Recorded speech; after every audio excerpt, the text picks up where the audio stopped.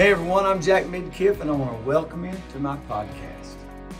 On this podcast, we're doing things just a little different. Usually I'm sitting with my microphone and coffee and all that, and I love doing that, and I'll be right back at it. But this week, I want to share with you a message that God gave me, and I preached here at the church just a few weeks ago. And the name of this message is Life Ain't Fair, so what are you going to do with it? You know what? A lot of people kind of like, well, this isn't fair and that isn't fair. Well, guess what? Fair is where you go to ride the ponies. Because nobody ever promised you that everything would be fair. But what God did promise that He would never leave you. He would never forsake you. And when we get that in our knower, I don't know if that's correct or not. But if we get that where we just believe it and we walk in it, I guarantee you, we will walk trusting Him, and we don't need things to be fair because we have His favor. Hope you enjoy this. I'll be back in just a minute to wrap things up. And life ain't fair. What are you going to do? Turn with me to the book of 1 Samuel, the 30th chapter.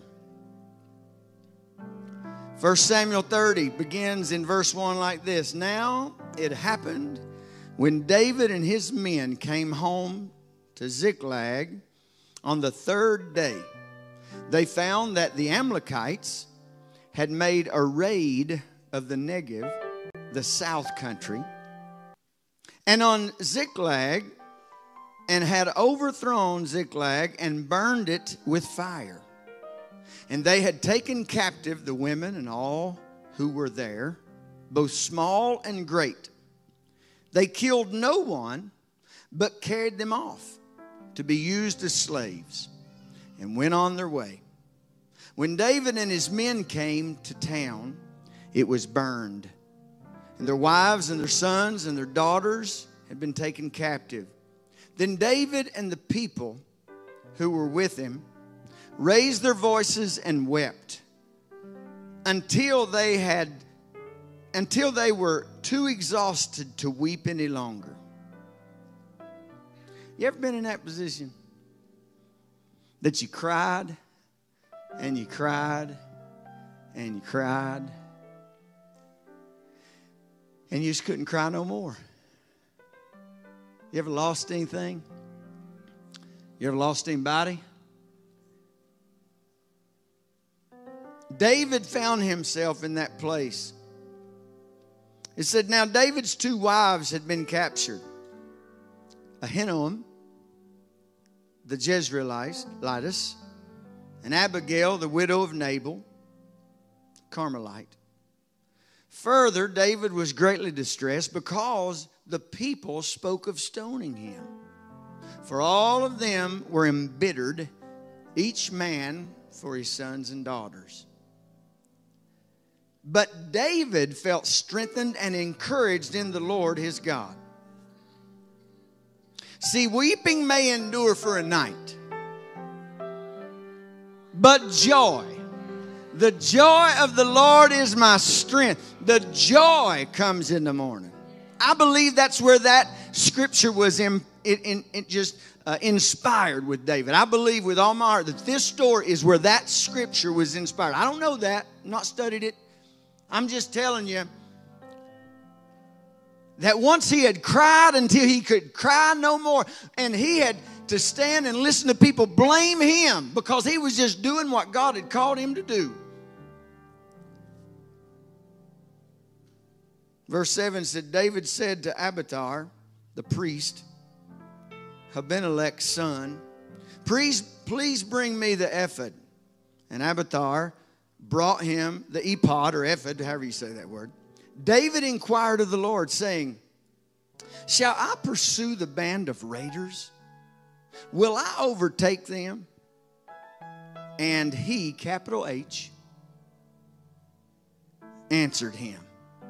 You know, the Bible says if you ask, you shall receive. If you knock, it'll be open to you. If you seek, you'll find. So David knew that, and he said, pursue for you will certainly overtake them, and you will certainly rescue the captives. So David went, he and the 600 men who were with him, and came to the brook Besor. There those who could not continue remained behind. But David pursued the Amalekites, he and 400 men. For 200 who were too exhausted to cross the brook of Besor stayed behind. They found an Egyptian who had collapsed in the field and brought him to David and gave him bread, and he ate, and gave him water, and he drank, and they gave him a piece of fig cake and 2 clusters of raisins. When he had eaten, his energy returned, for he had not eaten bread or had any water to drink for 3 days and 3 nights. David said to him, "To whom do you belong, and where are you from?" He said, "I'm a young man from Egypt, a servant of an Amalekite, and my master abandoned me as useless when I fell sick 3 days ago. We made a raid on the Negev and the Cherethites, and on that which belongs to Judah, on the Negev of Caleb, and we burned Ziklag with fire." Then David said to him, "Will you take me down to the band of raiders?" And he said, "Swear to me, by God, that you will not kill me or turn me over to the hand of my master, and I'll bring you down to the band." When he brought David down, the Amalekites had disbanded and spread all over the land, eating and drinking and dancing, because all the great spoil that they had taken from the land and the Philistines and from the land of Judah. And David and his men struck them down in battle from twilight until the evening of the next day, and not a man of them escaped except 400 young men who rode camels and fled. So David recovered all that the Amalekites had taken and rescued his 2 wives. Nothing of theirs were missing, whether small or great, sons or daughters, spoil or anything that had been taken. David recovered it all.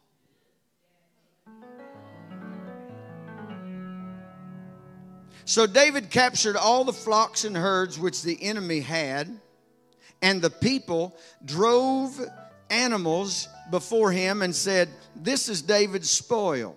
David came to the 200 men who were so exhausted that they could not follow him and had been left at the brook Besor, which with the provisions. They went out to meet David and the people with him, and when he approached the people, he greeted them. Then all the wicked and the worthless men among those who went with David said, "Because they did not go with us, we will give them none of the spoil that we have with David said, because they did not go with us, we will give them none of the spoil that we have recovered, except that each man may take his wife and children away and leave." See, I'm going to show you something. The difference in somebody that is filled with faith and someone who relies on their works is an example of that right there. Those that are religious and relying on what they can do will always try to hoard up the extra. But those that rely on God and know that they wouldn't have what they had if it wasn't for God are willing to give to those that were not able to do for themselves. The reason that High Praises Church is where we are today, and we are debt-free, we're looking at doing different things and moving into our 25th year better than we've ever been financially, is because we've never been selfish with what we have. Sometimes people that come and knock on our door or call our number didn't do anything to get us where we are. But when God says be generous, He says be generous. And when you give, the Word says He will give back to you, pressed down, shaken together, and running over will men give to your bosom. My children are blessed not because that their daddy's rich, but because their Father in heaven said if you give, and they've been taught to give. You are rich today, not because maybe something around you all looks circumstantially correct, but because you have treasure in heaven that no man can see. David said, "You must not do so, my brothers. With what the Lord has given us, He has kept us safe. And he has handed over to us the band of Amalekites that came against us. And who will listen to you in regard to this matter? In other words, you selfish fellers, that ain't the way we working. For as is the share of him who goes down into battle, so shall his share be who stays by the provisions and supplies. They share alike. So from the day forward, and that's another good example that God has no respecter of persons. So from that day forward, he made a statute and an ordinance for Israel to this day. When David came to Ziklag, he sent part of the spoil to the elders of Judah, his friends, saying, here is a blessing gift for you from the spoil of the enemies of the Lord. Now, the name of my message, and I've took 10 minutes just reading scripture tonight, but the name of my message tonight is Life Ain't Fair, but what are you going to do now? See, the fact is we all go through disappointments. And it's easy to let what's unfair be an excuse to not pursue our destiny. It's not your fault that you got knocked down. It's not your fault that they came against you. It's not your fault that Satan stole out of your house, but it's your responsibility to get back up. When things unfair happen, you got to go forward in faith. Somebody say amen. Trust that God will make it up to you. David trusted that God would make it up to him. Now, it's tempting to stay down. It's tempting to live bitter. It's tempting to give up on your dreams. Because you have a good excuse. You may have a good reason, but I got news for you. You don't have the right. Now, Pastor, that's kind of harsh. I'm talking to me as well as you. The last 6.5 years have been hard years, but I don't have the right to give up on my dream. Because the dream didn't come from me. I'm not living out what I wanted. I'm living out what God wanted. I'm more peaceful than I've ever been, because when you find what God wants for you, then peace will come like a river. But I'm not living out what I wanted. I'm living out what He wanted. And then when I seek what He wants, He'll give me what I want. Come on, somebody. Has anybody ever felt that before? But just like the scripture that I preached the Sunday after LaDonna went to heaven, in the book of Psalms, when they had got discouraged and they hanged their harps on the willow tree, the enemy came up and said, what are you going to do now? What are you going to do now? And you know what they did? They got the harp back down. They tuned it up and they kept going. I'm here to tell you tonight that just because you have a good excuse to give up, you don't have the right to give up. God still has a purpose in front of you. He saw what happened. He saw what they did. He saw who left you out. He saw what you lost. But don't put a question mark like, oh, what am I doing? Oh, why did this happen? Oh, what's going next? What's coming next? Don't put a question mark where God put a period. Your last season may be over, but your new season has just begun. You're in your new season. I'm not waiting. I'm not on the brink. I'm not expecting. It's a new season. It's a new day. Today is a day of salvation. See, a major part of faith is trusting when life don't make sense. I said a major part of your faith is trusting God when life don't make sense. We're never going to understand everything that happens. But you can't let a betrayal, you can't let a divorce, you can't let a bad season define the rest of your life. I know it wasn't fair. Fair is where you go to ride the ponies. I know it was painful. I know that it wasn't your fault. But you can't stop there. You have a responsibility to get back up. Well, who do I have a responsibility to? I have a responsibility to my children. I have a responsibility to the ones that God has placed me on this earth to bless and to speak good words of encouragement as a preacher. I have a responsibility because He died for me. And the least I can do is walk through the persecution that I have been given and walk out the other side saying, I have victory, victory, victory is mine. Is it because I feel like it? Is it because I want to say it? It's because I have it because He did it.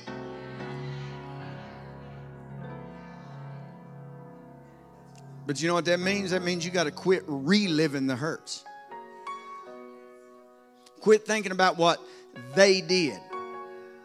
Stop believing that you've seen your best days. I've been guilty of saying that because in my own brain, I can't imagine better days than what we had when LaDonna was here. But I'm not about to let what I think stand in the way of God's word. He said your latter days will be better than your former days. If they're going to be better than what I had, woo, I can't hardly stand it. But that's what the word says. You know why? Because God knows how to make it up to you. David came home and his wives and his everything in the whole town was gone. But God not only gave back to him what he lost, He gave back to him more than what he had. When He sees you moving forward, when you could be sitting in defeat, you're praising when you could be complaining, you have a smile when you could be depressed, you're being good to somebody even though you've been hurt over and over. You better get ready because God is going to show you out and show out in your life. What the enemy meant for your harm, God's going to turn around it for your good. It wasn't your fault that you got knocked down, but it's your responsibility to get up. The way you move forward in faith is knowing that God is working all things out for your good. It may not have been good. It was unfair. It was hurtful. But God knows how to turn it for your good. He's not going to leave your life in a broken place, in a damaged place, in an unjust place. But He's going to bring you back. In this chapter that we just read, I read it all but 3 verses. It got into some really hard words that didn't really matter, so I left the last couple verses out. Thank you, Jesus. I'm glad the bulk of the meat of the chapter was before we got to those. But David was a man that he was totally and completely unsuspected by even the people that loved him. Have you ever felt unsuspected? Nobody really suspected you to do great things in your life. Nobody suspected you to be the CEO of the company. Nobody suspected you to be the lead salesperson. Nobody expected you to be the top person in your field, whatever that is. But you trusted God and you've done the right thing and you've paid your tithe and you've showed up to work every day. And God has elevated you. David was a man that the word says he was a man after God's own heart. The priest came to anoint the new king. His daddy didn't even think enough of his talents to get him out of the field. But it wasn't any other of his brothers that was big and stout and whatever and wise. And he said, don't you have any more sons? Because the man of God knew it. He heard from the Lord. And he said, well, I got one more, but it can't be him. But it was. David was doing what he's supposed to do. He came home. Everything was gone. But he trusted the Lord. See, God don't promise us that life will always be fair.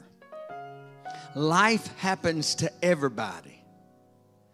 But it's what you do in unfair times that determine whether we get stuck and let it sour the rest of our life, or whether we move forward to see God do something great in us. David was at a critical point in this story. He could have gotten bitter. He could have said, God, I don't understand. How could you let this happen? God, I don't understand why everybody's turning against me. They're wanting to stone me. God, I don't understand why I've lost the job. God, I don't understand why people's walked away from me. I don't understand why people have unfollowed me, or whatever that the devastation might bring you to in this day. If he would have stayed defeated. You think about this. You think about all the stories and all of the sermons and all of the examples and all of the time that you've heard about David.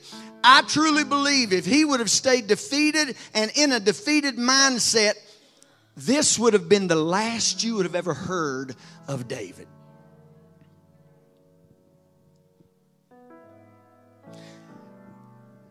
Don't let the unfair thing that happened to you be the end of you. I won't, if you won't. Let's move forward. He understood this principle. It wasn't his fault that he got knocked down.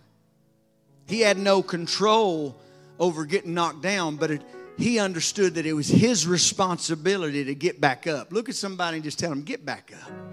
Get back up. See, on the other side of the excuse is expansion. I could give up. I could throw in the towel. I don't have any reason that I can't just sit down. I'm going to give up pastoring a church because God allowed the devil to take my wife. I'm going to give up. I'm going to throw in I'm going to stop. On the other side of the excuse, you walk into a season that your church is paid for. You walk into a season that your son gets healed of cancer. On the other side of the excuse, you walk into a new place in your life. Oh, I lost my job. Oh, but on the other side of excuse, I'm going to sit down and just cry and feel sorry. On the other side of excuse, you step into a position better than what you've ever had before. Come on, somebody.